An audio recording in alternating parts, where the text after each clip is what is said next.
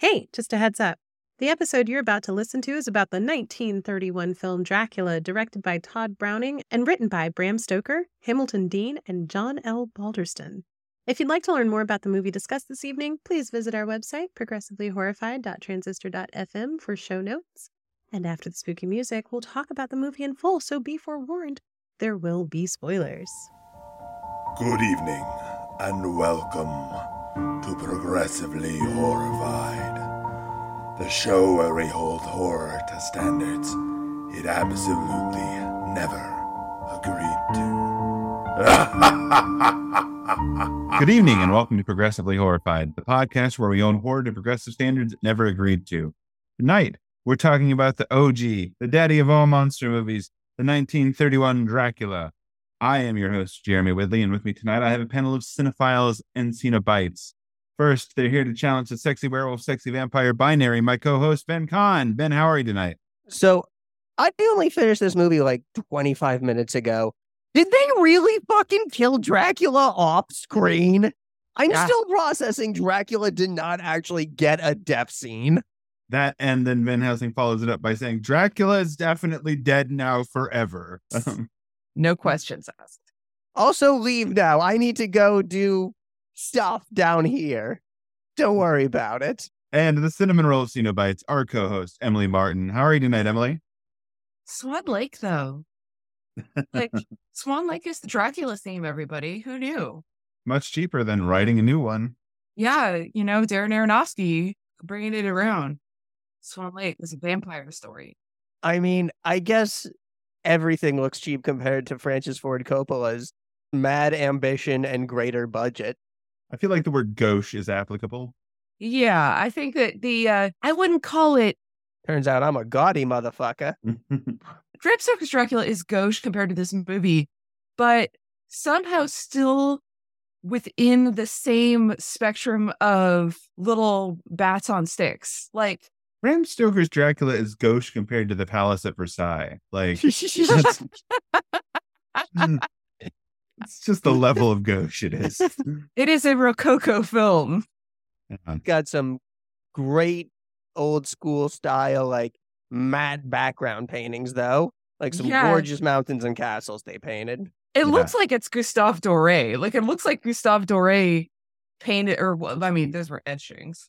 Or should I say wood engravings or metal engravings, depending on the image. But I feel like it would have been really expensive to put up a wood engraving behind your. You could say it's engraved into any material, and I would believe you. The time in which this film was made, I have a lot of respect because this is like so early in the talkies, you know? Literally the studio's first talkie they released.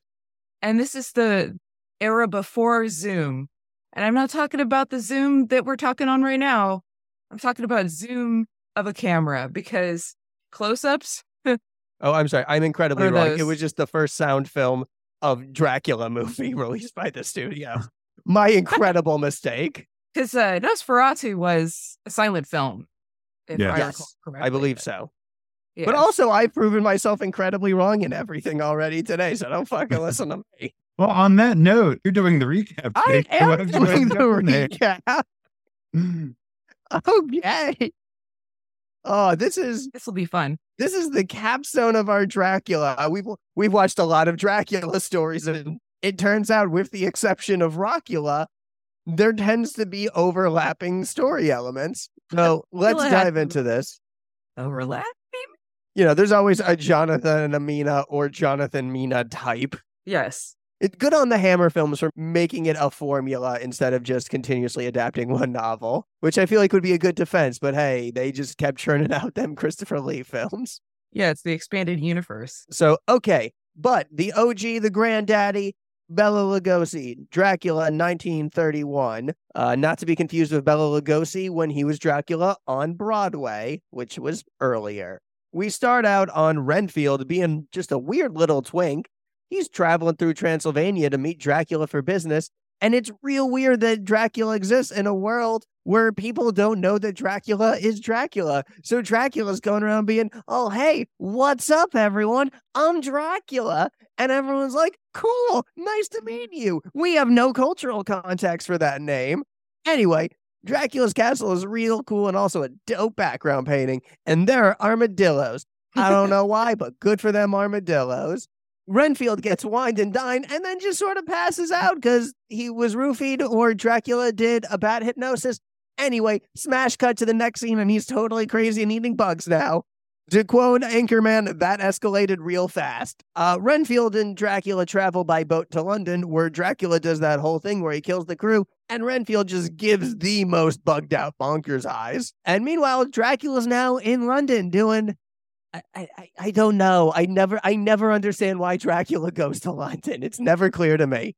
I don't know why he gets tired of eating Transylvanian people. He's just there to, I guess, do Dracula stuff. He's too old for spicy food. Real estate. Yeah, he goes to the opera. He creeps on his neighbors. This is also where we get Mina and Jonathan Harker. If you've heard our last few recaps, they're here to do the boring straight white British people stuff. Also, Lucy's in this movie for a scene and then Dracula kills her, but she doesn't have a harem and there's no wolves or blood explosions this time. So, boo. She doesn't turn into a vampire. Nobody turns into a vampire in this movie other than Dracula. Okay, well, we can get into that. There is apparently a white lady going around violently attacking and killing children in a scene we do not see. But we do get somebody reading it to a description of it to us in a newspaper. Well, it's a white lady, yes. Also, she is in white. Definite shades of Night of the Living Dead. And then Ben was like, yeah, and then I hijacked its tanker and it exploded and there was just a million zombies there. Trust me, bro, all this super high budget stuff, I just did it. Don't worry about it. So big shades of that. Anyway.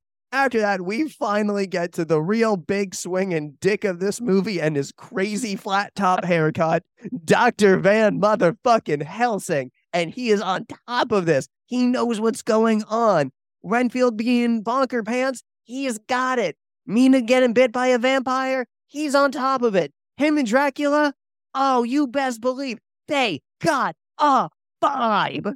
It's by far the best scenes of the movie. Him and Dracula playing this whole game of cat and mouse with one another to like prove that Dracula's a vampire, but they're also just like complimenting each other. And like Van Helsing's just doing like the sassiest poses, and Dracula's doing this whole fucking BDSM mind control, but Van Helsing's being a brat.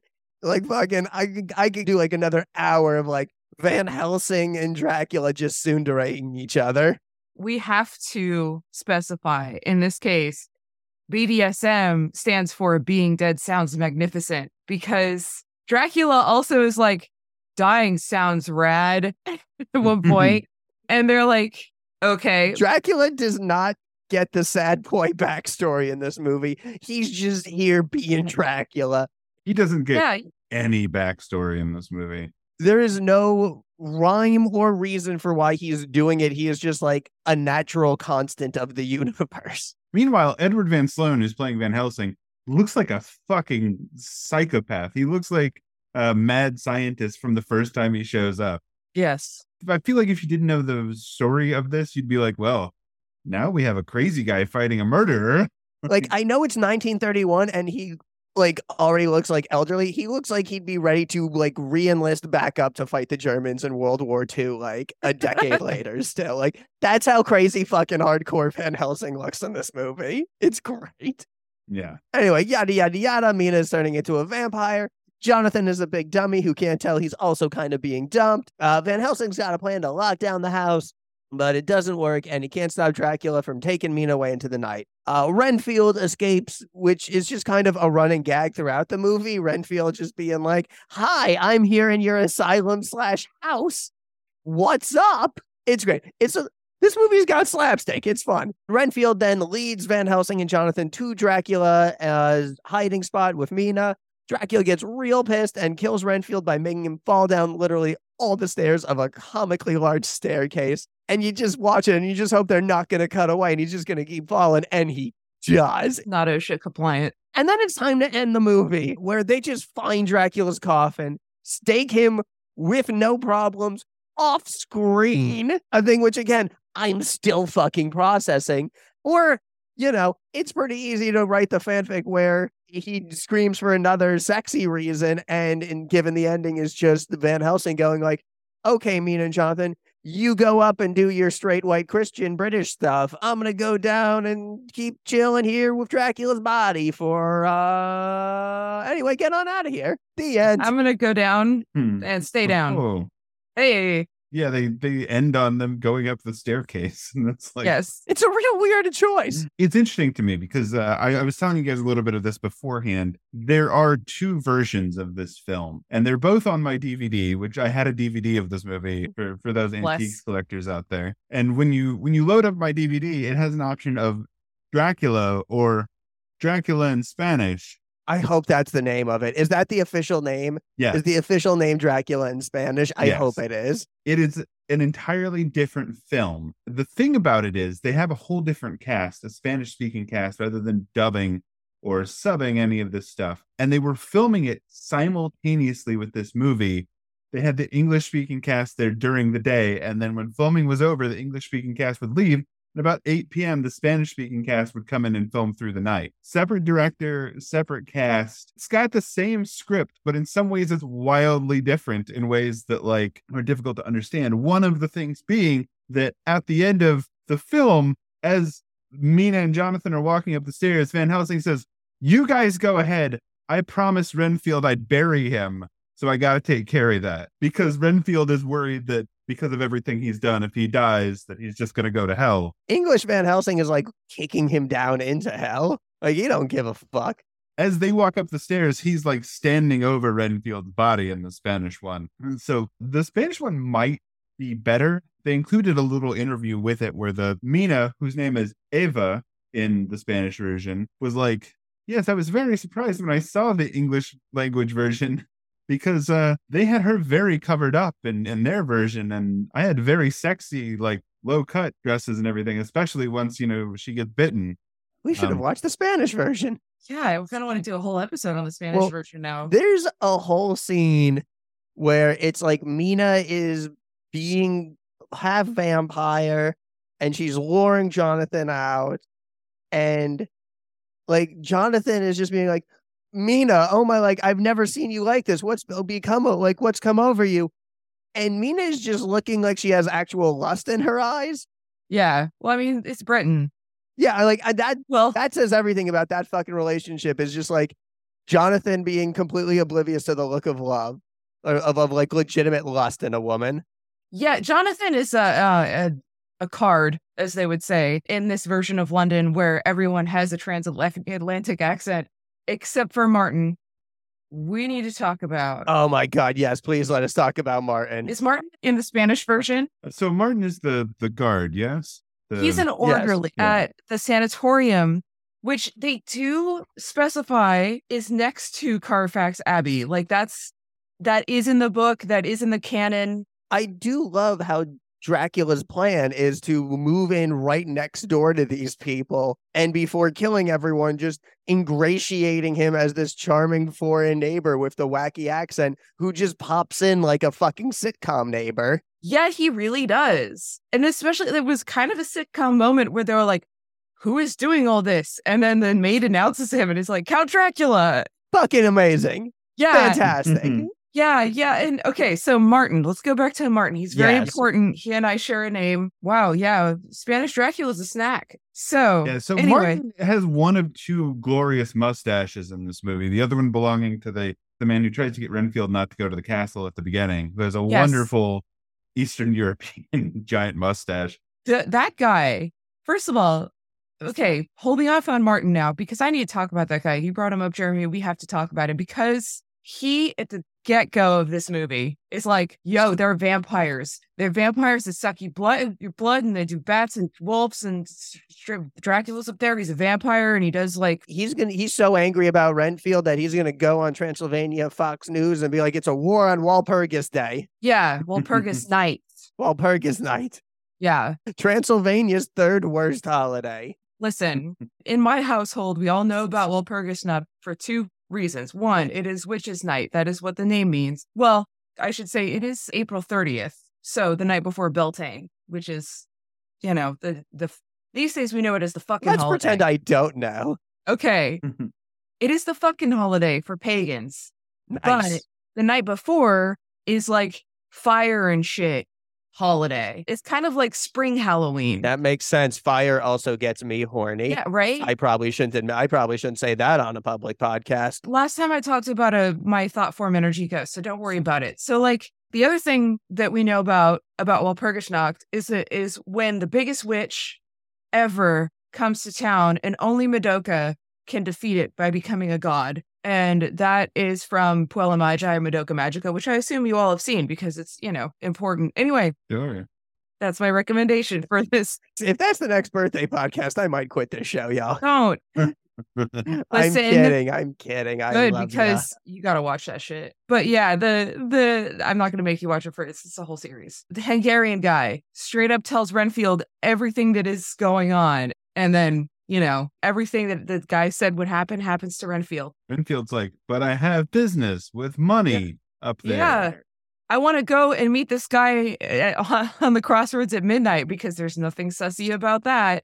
Right? Like, just Renfield surprised me because he's just so like nebbish. And then like once he turns, he's just like, he gets it. He gets like this whole talky thing. He is one of the early pioneers in scene chewery. Oh, well, yeah. I mean, he is putting his all into this. Interestingly, he's got the whole like German expressionist, like crazy shit going on. Like he's in that cabinet with Dr. Caligari. And apparently like the whole German expressionist thing is typified by the haircut where they wax the hair back and then just shake it a bunch. And that's where we get the goth look. So this in goth history, we wear the black makeup because it makes us look like silent film stars. And that's where it comes from. Anyway, Martin. Yes. Yes. We got our way back to Martin. Hell yeah. Martin is the orderly at the sanitarium next door to the Abbey, which is next door to the house. They're all right next to each other. So Martin has an incredible mustache and is in a completely different movie than the rest of these characters. He is having a full-on slapstick comedy where he locks up this crazy guy every night, and every night this crazy guy finds a way to get out, and he has to chase him down and take him on back. And it's not like a vicious or violent relationship. It's more like adult hide and seek. Yes. It's great. The rapport between Martin and Renfield. It's the stuff like great Looney Tunes are made of. And Martin also has my favorite scene, which is where Dracula has flown away as a bat, and he is out there trying to shoot at the bat out of the sky with the maid from the house. And Van Helsing is like, Martin, what are you doing? And he's like, there's a fucking bat out here. I'm trying to shoot it. And he's like, don't bother. You won't harm that bat with a gun. Martin's like, all right. And so the maiden is like, she's like, I think he's crazy. He's like, I think all of you are crazy. Everybody except you and me. And I'm not sure about you. Yes. And then he straight up Homer Simpson backup walks into like the darkness. He's an orderly. And, this is 1931. This is the time when you have the sanatorium, which is basically like mental health hasn't gotten much better. But at least these days, the orderlies don't call you a loony and be like, oi, you're crazy, what? And just like... It all sounds so much nicer with a cartoonishly Cockney accent. The difference between the sanatorium in this movie and the sanatorium in Bram Stoker's Dracula, where all of the guards wear giant boxes on their heads and it's just wet and rat filled all the time. It's a huge difference. This is a movie where an insane asylum patient breaks out and like just breaks into the doctor's like daughter's bedroom, and everyone's reaction is like, oh, Renfield, did you get out again? Big Marmaduke energy. Renfield always causes... He definitely like pops into the middle of one of the scenes in their house, like, knock, knock.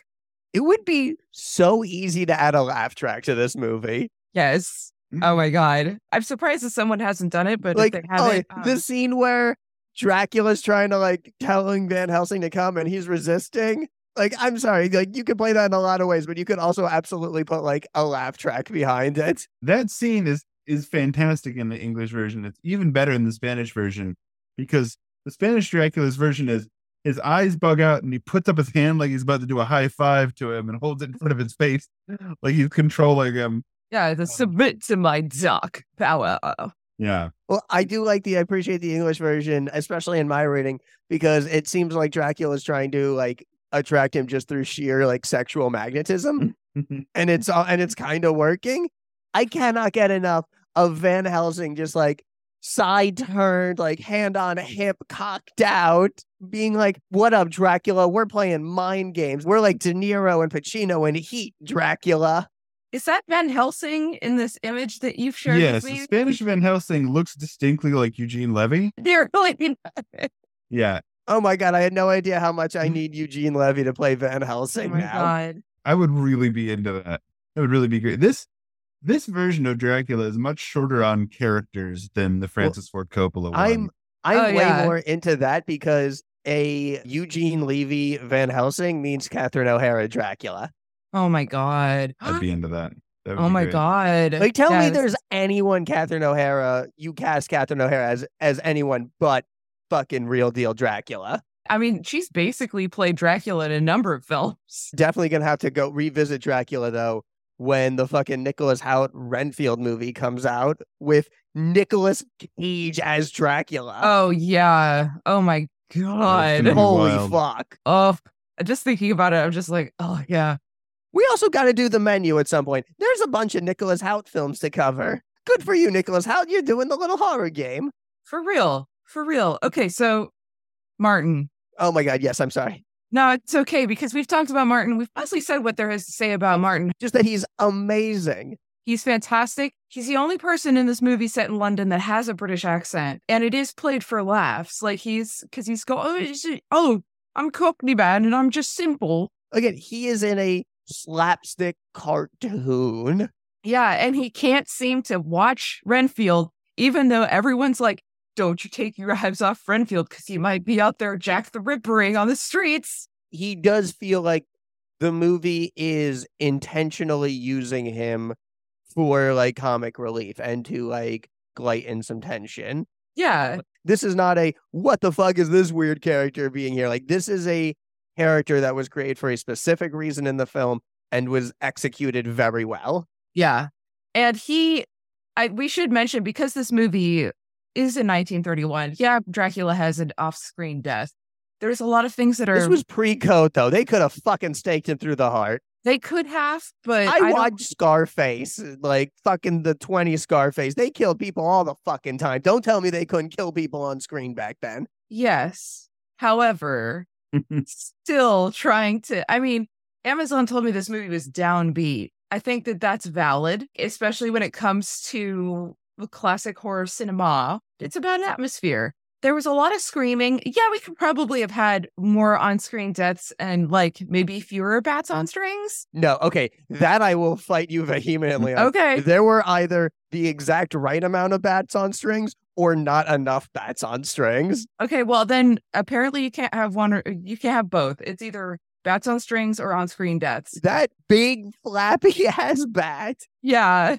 Fucking flawless. Amazing. 10 out of, like, no, that's absolutely the kind of thing, though. Like, I really like it from a campy point of view. Like, it's very fun to me.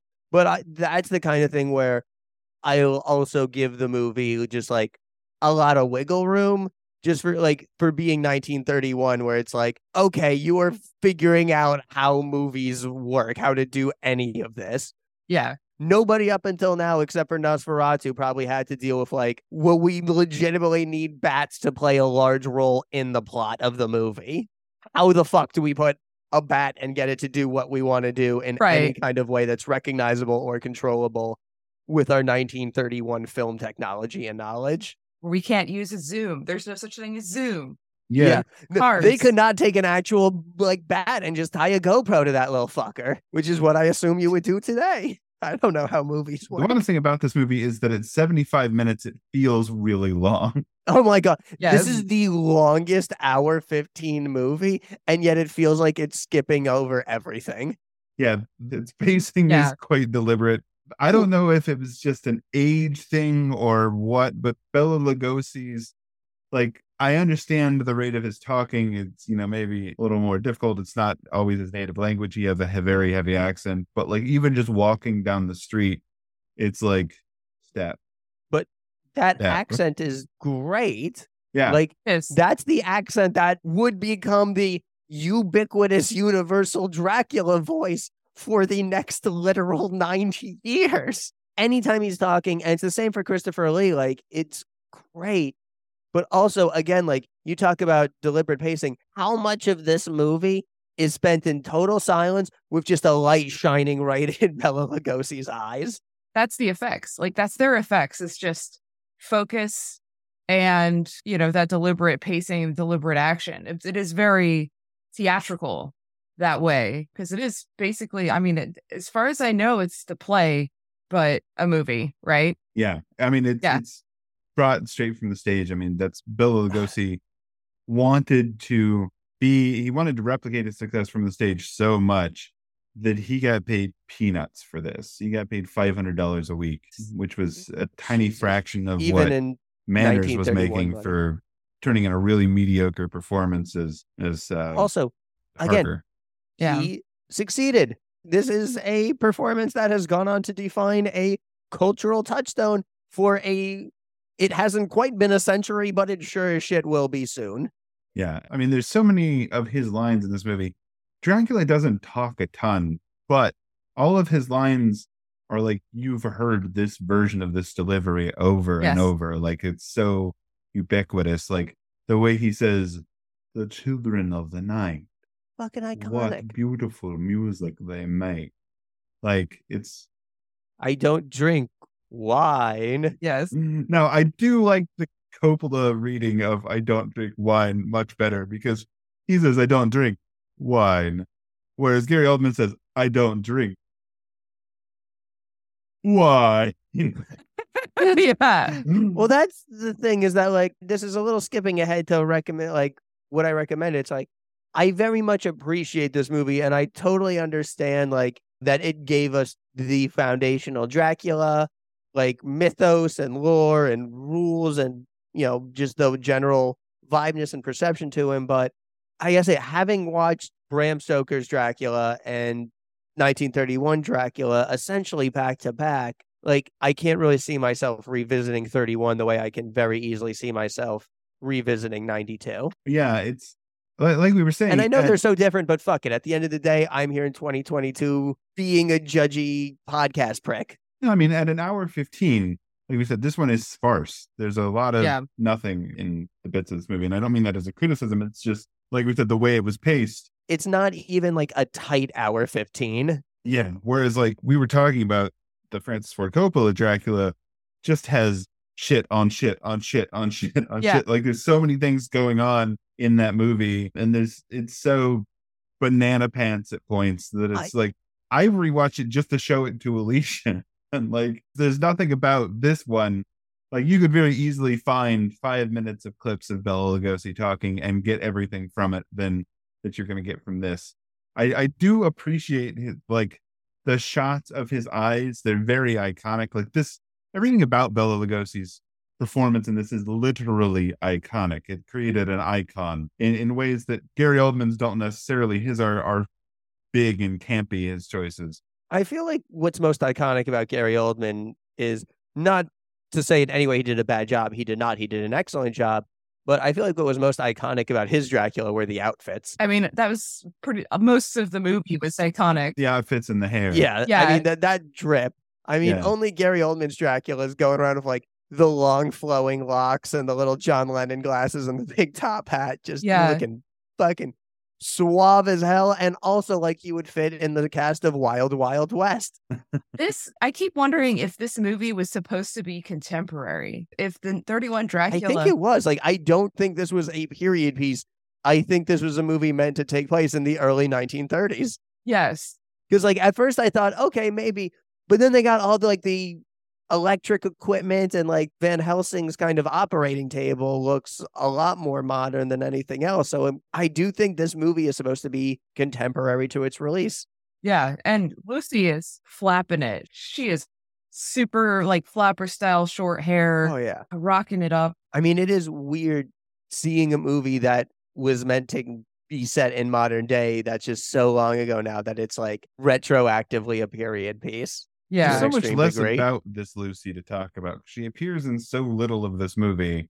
And It's unfortunate, yes. But she's into what Dracula's selling. She's like, yeah, Dracula, fucking take me away to your weird ass castle full of wolves. I want to be Countess Dracula. Let's do it. which side Yes. of my neck is it easier to bite? Yeah. Like, How about yeah. all of it? Yeah, she is super down to clown. And like this Lucy, yeah, she's not in it, but she doesn't have a harem, as you said. There's no Arthur Homewood. There's no Quincy Morris. Dr. Seward is Mina's dad, which is A change. That's a bit of a change, yes. But I'm glad that there's no tension between Seward and Lucy. Dracula shows up while they're at the opera because he can't fucking wait. And he's like, hey guys, what's up? It's me. I'm your new neighbor. And he's talking about death and how great it would be to be dead. And Lucy's like, yeah, death. And she's super goth. It's terrible how little Lucy we get because once again, she is like by far like one of the best characters. Yeah. John sucks somehow even more in this movie. Like, John Yeah. sucks so much more. He Okay. is less mediocre and more just straight up shitty. Yeah. Okay. This, though, brings me to my favorite scene in the movie. It's when Mina is trying to explain that she can't have Jonathan touch her or kiss her anymore, and they can't be together. And it definitely feels like a coming out scene, even though it's definitely in context way more like STD metaphor and like symbolism. But it's great because Mina turns to Van Helsing and is like, make him understand. Please break up with my boyfriend for me. And Van Helsing just gets up and leaves. Yeah, and he's like, I'm sorry. It's great. But nothing's like, I'm not into this drama. God. It's fantastic. He doesn't say a word. He just gets up and walks the fuck off frame. I don't know if that was in the script, but I loved it. This is after the whole situation with Dracula not showing up in the mirror or saying that he doesn't like mirrors. Van Helsing is like trying to like play Dracula with the mirrors. And then Dracula explains to like the whole party of people in the room being like, I don't like mirrors. Van Helsing will tell you why. And then just fucking mic drops out of there. Yeah, it's like, did he want to like, was he just like being like, okay, the game is up? Or was he trying to reverse it or being like, I don't like mirrors, which you all know, Van Helsing, why are you bringing mirrors when you know I don't like them? Everyone be mad at Van Helsing instead of me. I mean, there is a kind of weird undertone here, even though Martin Weird said it's- undertones between Van Helsing and Dracula Well, in that this too. movie? I'm just talking about the movie in general. Okay, yeah. There's a kind of weird undertone of, yeah, everybody's fucking nuts. I mean, just imagine being Martin. You're just going about doing your job, and then like this weird doctor who came to visit just yells at you, being like, guns won't help. That bat is bulletproof. I mean, What the fuck would your reaction be? Martin is very relatable. But there's also a line that Van Helsing says that Dracula's power is in that no one believes in vampires. I also wrote that down. That's a great line. Yeah. That's a legitimately awesome line. Yeah. And so I feel like the whole thing with Dracula being like, yeah, tell them I'm a vampire, see how they'll take it, is that kind of challenge. Dracula's very existence is just so fucking crazy that he can do whatever the hell he wants. There's definitely a class undertone here as well. What? Again, like the part of any Dracula story that so often completely baffles me, except for Bram Stoker's, which again, Ford Coppola's, which honestly the whole romance reincarnation gives him an actual motivation partway through the movie at least. But like Dracula, like what was your plan? You were going to move in, kill your next door neighbors. Like, hey, have you not heard of don't shit where you eat? But like, what was the plan? Like, after all of your super rich neighbors are dead and people are like, hey, weird foreign guy who just moved in, what's up? Was he planning on just being like, I think you should leave hot dog costume guy? Like, we're all trying to find who did this. In Transylvania, everybody knew he was a fucking vampire. Everybody knew to carry around crosses and stuff. Nobody believes in vampires in London. They had wolfsbane all over the place. Yeah. They're big on the wolfsbane in this one. Not so much And no garlic. garlic. They're the old school. I guess that would be the only real explanation we have is just that everyone just onto fucking Dracula's shit over in Transylvania, and they all Yeah. got like everyone just fucking crossed and wolfbane's up that he's just got to go to a totally new place. Yeah. It's just like, Dracula's killed 2 of my uncles and a couple of cousins. Like, you start to get smart to things. And the first thing that Dracula does when he arrives in London is he just takes out a flower girl. Yes, that's just some classic Dracula killing. That's But just some Dracula being Dracula. It's classic Dracula killing, but especially in how deliberate this movie is, the class sentiments, the class statements are very clear. The fact that he immediately preys upon The poor people who won't be noticed. the poor people won't be noticed. But then he Then goes to immediately the moves on opera. to rich people who definitely will be and are noticed. But in that case, he's seducing them. It's a different thing. Like he gets Lucy because she's like, "Hey, Dracula, please bite me, please," And there's nothing really like in Bram Stoker's Dracula. There's a lot of to-do made out of his all of his crazy supernatural powers, And in this case, Dracula's just a really extra rich dude. Yeah. I mean, And Mina at the beginning even is like, Lucy, that rich dude that you were talking to is really fucking extra.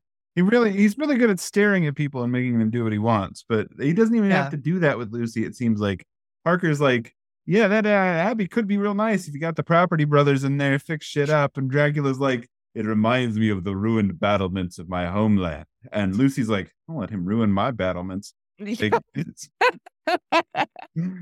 like the whole conversation. And then, they cut to that night and Mina going, yeah, I bet you want him to ruin your battlements. Lucy's like, shut up. Yeah, I do.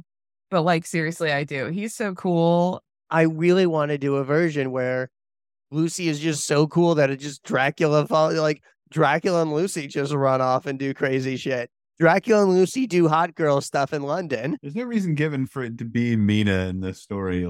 Yeah, there's no reincarnation. He doesn't even seem particularly into Mina when they meet the first time. Honestly, Mina's kind of a dud. Lucy's way better in this movie. Yeah, I think that just Lucy, he went overboard with Lucy and just killed her. And with Mina, he's like, okay, so this is how much British people have blood. I'm going to drink the right amount. There's a lot of people dying in this movie. They all die off screen, sometimes ridiculously. The whole bit with the ship is hilarious to me because, first of all, they just straight up cut a scene on the ocean from a silent film and stuck it into the middle of this and just fantastic voice overed it because you can tell it's at a different speed than the rest of the movie. That's are you working hard or working smart? And they have to illustrate that there's a bunch of dead people on the ship. They just pan over the ground and some feet, and there's voiceovers of people going, "Man, these guys sure are real fucking dead. Look how dead these guys are. Real dead in here." I mean, it's classic, except for maybe the montage element. It's pretty classic for something that is so directly taken from the stage. Nothing beats Martin for me to him just reading out an entire horror short story from a newspaper. Yeah. And then the Lucy becoming the woman in white and killing children and stuff like that. And they talk about killing her. And Van Helsing's like, well, that gets completely dropped from the movie. They completely forget about Lucy. Yeah, they apparently that happened off screen too, I guess. Which, unfortunate, but read the books. Or she's just alive, and Universal is just sitting on a Lucy the White Lady gold mine. Parentheses, come up with a better title. Parentheses, but not like that. But not actually Lucy the White Lady. But better. Yeah, obviously there's a lot of stuff with class in here. As far as anything dealing with race in this movie, it's maybe negative because we have this sort of classic Eastern European Dracula that's here to steal all our women. I'm not sure if this is class or race, but I guess it's race, but it's all European people. But again, you do have this very Hungarian for other who, well, I don't believe it is a Star of David, does wear a vaguely Star of David shaped pendant, which don't think I didn't fucking clock that. Well, I think that, the pendant comes from old, European royalty, mainly turn of the century royalty. And it is a cross. It is a type of cross that he's wearing. It's just not a crucifix. That said, Why does that matter? Who fucking came up with these fucking rules? I was hanging on by a thread about the week to cross stuff, and now it's only certain kinds of crosses? But I mean, I really, don't know. theoretically, it should have to be a sanctified item. Like, Yeah.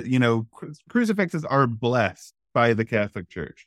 So, Yes. like, that makes sense in the same way that holy water makes sense. But Hammer Dracula definitely says, Oh, so is fuck that why he fucking went to England? Because Dracula doesn't recognize the authority of the Church of England? I mean, who does? Yeah. good point. Nobody. Yeah, Hammer really plays fast and loose with it because they definitely have moments where somebody just grabs 2 pieces of wood and make a cross out of it, and Dracula's like, oh. Hammer And had yeah. fucking 9 movies to fill. They were just doing whatever would kill runtime. I will say that back in the day, especially in the early 20th century and before, different kinds of crosses are very, very important. The different types. I'm calling veto on treating the savior execution method like Pokemon. There can't be Sure. catch all the different crosses. No. But I do want to.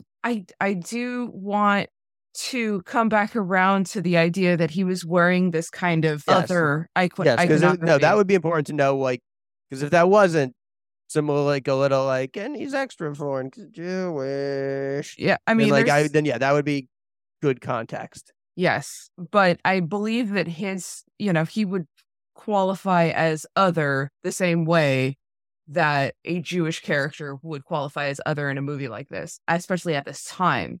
So I think that that's valid. Even though if he's not wearing legit a Star of David, he is wearing a cross, but it is, at this point, it might as well be a Star of David because it is so different from the prevailing form of Christianity that we're seeing this through. So there's that, and then I do think, again, as amazing as Martin is, it is and I think this is a little bit of class and everything you got with England or regionism. I don't fucking know. But again, it is a bit of a stereotypical choice to have the one Cockney character be this very like slapstick comedy figure who is kind of presented as like a little like as lower intelligence. Yeah. Like sort of like, I think it's a deliberate choice that they use like a Cockney accent for this character the way we might, you might see like a Southern accent used in a lot of stereotypically like low intelligence characters. Your Cletus is from Simpsons. Yeah. That vein of character. Yeah. I want to say that, I mean, the Transylvanian locals in Bram Well, who Dracula. doesn't love a classic superstitious village full of peasants, which I guess I always just treat it as something so hokey and throwback. It's not real enough to be commented on, but I guess this is what parts of Hungary still were in 1931. I think it's definitely less. I mean, all of their superstitions are 100% accurate. The people of the village are a lot more developed. We see a glimpse into their lives. They kind of read as superstitious and. So they're not just weird grunting thieves who then throw merchants out of carriages for no reason to start a Hammer film? That's what I'm saying. Yes, exactly. Like in this case, they are people. In this movie, in other movies, they are Dracula's minions. These are fully fleshed. I'm not fully fleshed out, but they are human beings who are presented as human, like they are intelligent. Again, all of their wards to drive off Dracula work. Yes. Now let's talk about another strange bit of representation in this film, which is Dracula's menagerie of creatures. We see bats on strings. We hear wolves. We see pipe cleaner spiders, but the real creatures that star in this film are the native fauna of apparently there's a very specific microclimate in Dracula's castle where you have North American marsupials and armadillos. That was great, the Dracula's armadillos. Why have Dracula's armadillos never shown up as enemies in a Castlevania game? So, yeah, I mean, mainly because armadillos and opossums, which both appear, are strictly American animals. Like, implying it's like if that fucking there's a whole kangaroo separate came out. adventure where Dracula went to America and brought back a few pet like armadillos and opossums to live in his castle. I want to see Dracula and his marsupial sidekick friend adventure across, I don't know, nighttime Arizona. Near dark. Yeah, that does describe it. Oh, there you go. So I found an article on Medium by a user named Toothpickings where there's a little bit of research done into the reason why perhaps armadillos appeared in this film. There's no mention of the possum, which I think they just want us to think is a big rat, which is, what a lot of people think possums are at the if they've never seen a possum before. Very different, very important parts of our ecosystem. Like they eat ticks and they don't carry disease. I appreciated in watching the Spanish Draculas, there's completely different footage of the animals. They're Oh, all really? still represented there. But the possum in Spanish Dracula is walking across the surface and totally fucking wipes out the image. The possum is just walking along and just hangs off the side of this wall. Oh, no. I was like, that's an interesting take to keep. Yeah, I hope he was just playing. So a lot of this is speculation from what I can tell, but one of the explanations that does kind of carry some weight is that armadillos, especially in the American Southwest where they are known, are the only other animal than humans that carry leprosy. And so they are associated with plague, much like rats and bats. So there's a theory that because they had armadillos and because that they also carry disease, that they are some sort of they're another form of disease carrying creature that also they also frequent graveyards because and they're nocturnal because they like to eat grubs and stuff. And anywhere where there's a lot of fertile soil or tilled soil, Yeah, they find a lot dig, of food. They dig, and they were associated with graveyards. And I know, like at one point, it was thought that they, dug into graves and ate cadavers, which is obviously not true. Okay. Knowing armadillos as we do now. Well, I'm glad this movie did not use real cadavers. Probably for the best. And vampires and disease, especially like the STD conversation that Mina had with Jonathan, the disease theme is there for sure. But I thought it was interesting. I also think it was because they're in Hollywood and they have armadillos around. But yeah, speaking of Jonathan, after Mina gets attacked by Dracula, she is talking about her symptoms.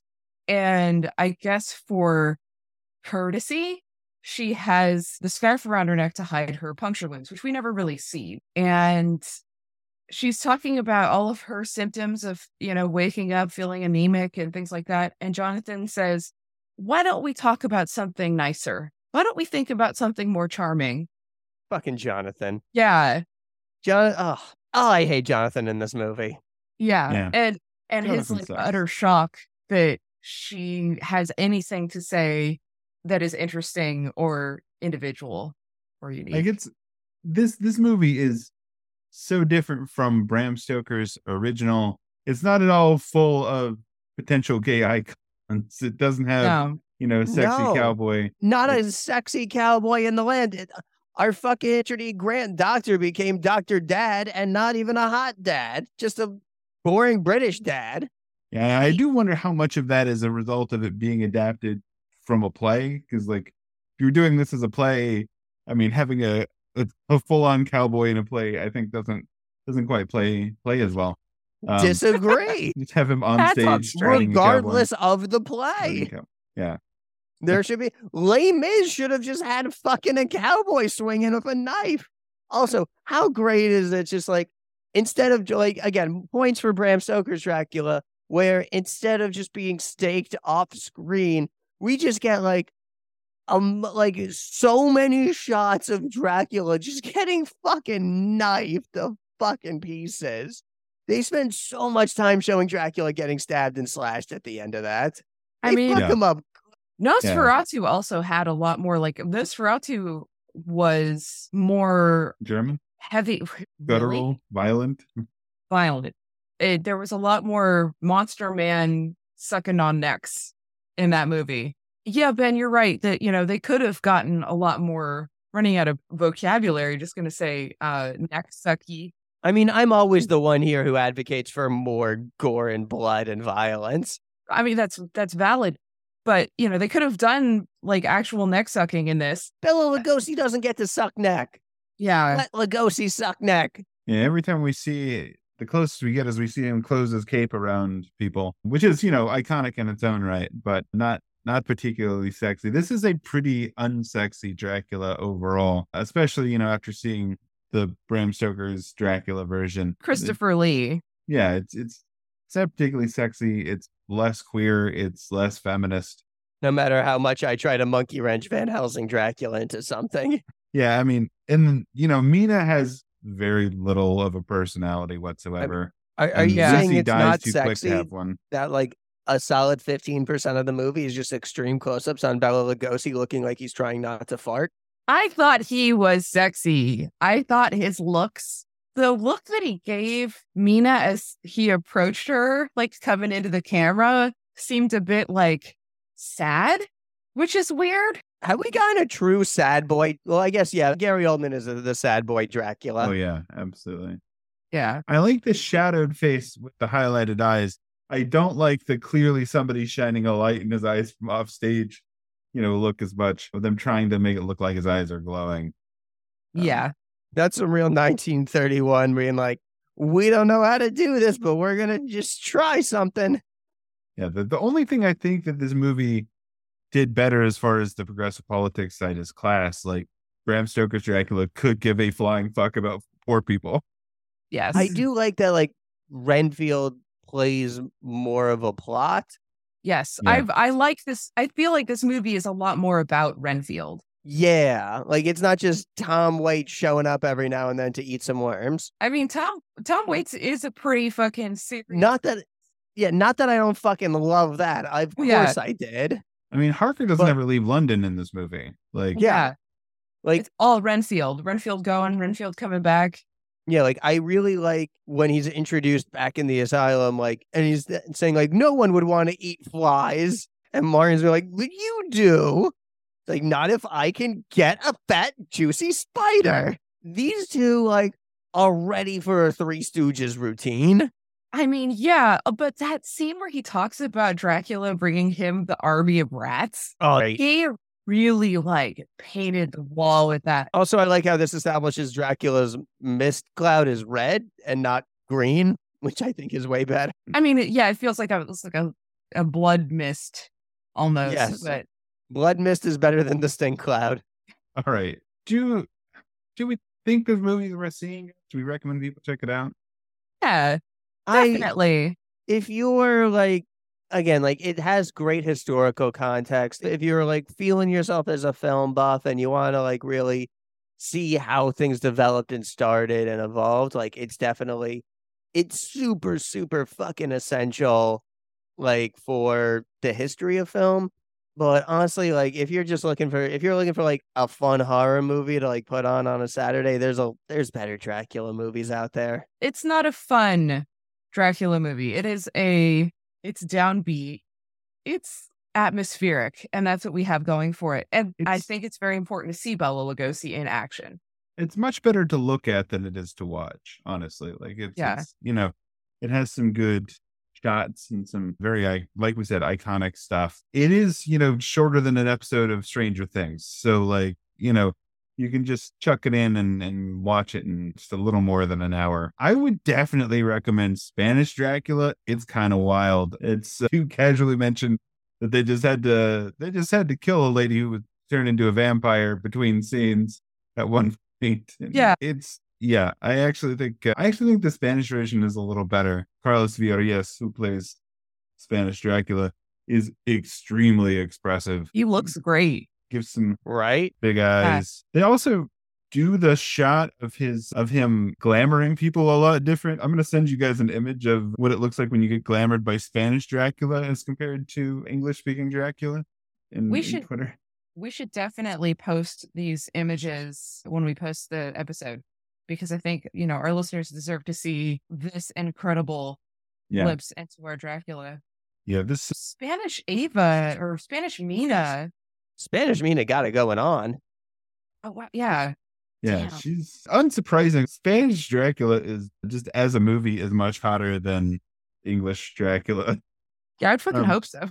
But so would that be your movie that you would recommend? I mean, you've Yeah, already recommended, but it's one of your recommendations for I think somebody's into Dracula. I think that's worth checking out. Is like just for the strange trivia of it, if nothing else, but also because I think it's actually better. And I if you find the right DVD or you can probably watch it right there with that one. But it has a little interview. The version I watched has a little interview with Lupita Tovar, who played Eva, about like them coming in at nights and filming on the same sets. And you can see there are a couple of places where like they must have filmed after the American crew, because Spanish Van Helsing does not destroy the coffin lid. It just doesn't have a lid. And then he picks a piece of it from behind the coffin to stab Dracula.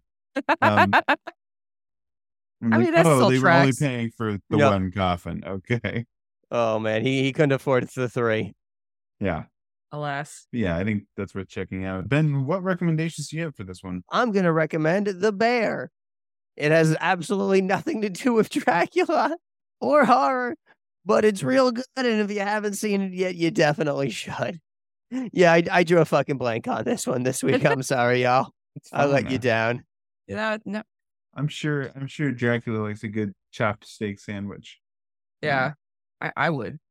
Does au jus sauce is that close enough to blood for Dracula? I think it never should drink. Oh, you. be. It never. Ooh. Mm. That can be translated. The delivery of that. Yeah. It's a bit rough. I liked it. I mean, sad if Dracula could never drink a jus. That's definitely the one. I keep coming back to I'm like, I think I could be okay not seeing the sun. I feel like not getting to eat food again, like only being stuck to blood. Like, unless their blood was fucking amazing or had a whole bunch of different varieties, like, oh, I'd be really missing just like, like Oreos. So you'd be cool being Rockula, though. Oh, yeah, definitely. Yeah. Ralph can even go out during the day. There is no downsides to being a vampire in the Rockula universe. Yeah, it's Yeah. just Ralph's life in particular that sucks. Yeah. Which has nothing to do with being a vampire. It's just because he's Ralph. Yeah. Everything to do with being Ralph. It's because his hot mom keeps arranging for his Yeah, girlfriend. you to could kill be the hot mom and your life is amazing and apparently has been for hundreds of years. I mean, especially if you're a Dracula mom and you're not actually like giving birth to your Dracula son, you just like find some kid and you're like, you're my son now. Like interview with a vampire, but not creepy. That's a bit challenging, but anyway. Emily, what's your recommendation? Nosferatu, definitely the silent version. The Werner Herzog version, hopefully we'll get to it, is kind of interesting as well. But what I really want to recommend now that you've mentioned the Dracula in Spanish is the series Los Spookies, which is I've been very much meaning to see that. very fun Lorne Michaels produced show, almost all, if not all, in Spanish, about a Mexican family and mostly this one guy that just really likes to make special effects and his friends. So it's about several families actually, and it's very goofy in that you have some good down to earth character work, and then you have some people talking to like undines and getting trapped in mirrors and shit. So it's all over the place, and it's very good. It's very funny. I love it. 10 out of 10. And that's on HBO Max. I don't know where else you can see it, but I've seen a bunch of episodes and love it. So that's Nice. Los Spookies. Yeah. Two Los O's. Spookies. That's definitely one that's on my list to check out. I think it's on FX originally. Okay. But yeah, it's easily accessible on HBO Max. Well, I think that's about it for us on this one. And if you want to find us online and get up with us about this, you can reach Emily at Megamoth on Twitter or Mega_Moth on Instagram or Megamoth.net. Ben is on Twitter at Ben the Con and on their website at benconcomics.com. And you can find me on Twitter and Instagram at JRome58 and on my website at jeremywhitley.com. And of course, the podcast is on Patreon at Progressively Horrified, our website at progressivelyhorrified.transistor.fm, and on Twitter at Prog Horror Pod, where we'd love to hear from you. And speaking of loving to hear from you, we'd love it if you'd rate and review this podcast wherever you're listening to it. 5 stars helps us find new listeners, helps the podcast continue to grow and us keep doing what we're doing. Thanks again for all of you for joining us. Thanks to Ben and Emily, as always. And until next time, stay horrified. Progressively Horrified is created by Jeremy Whitley and edited by Alicia Whitley. This episode featured the Horror Squad, Jeremy, Ben, and Emily. All opinions expressed by the commentators are solely their own and do not represent the intent or opinion of the filmmakers, nor do they represent the employers, institutions, or publishers of the commentators. Our theme music is Epic Darkness by Mario Cole 06 and was provided royalty-free from Pixabay. And if you like this episode, let us know. You can get in touch with us on Twitter at ProgHorrorPod or by email at progressivelyhorrified@gmail.com. Thanks for listening. Bye. I forgot to mention the Velma girl in the beginning.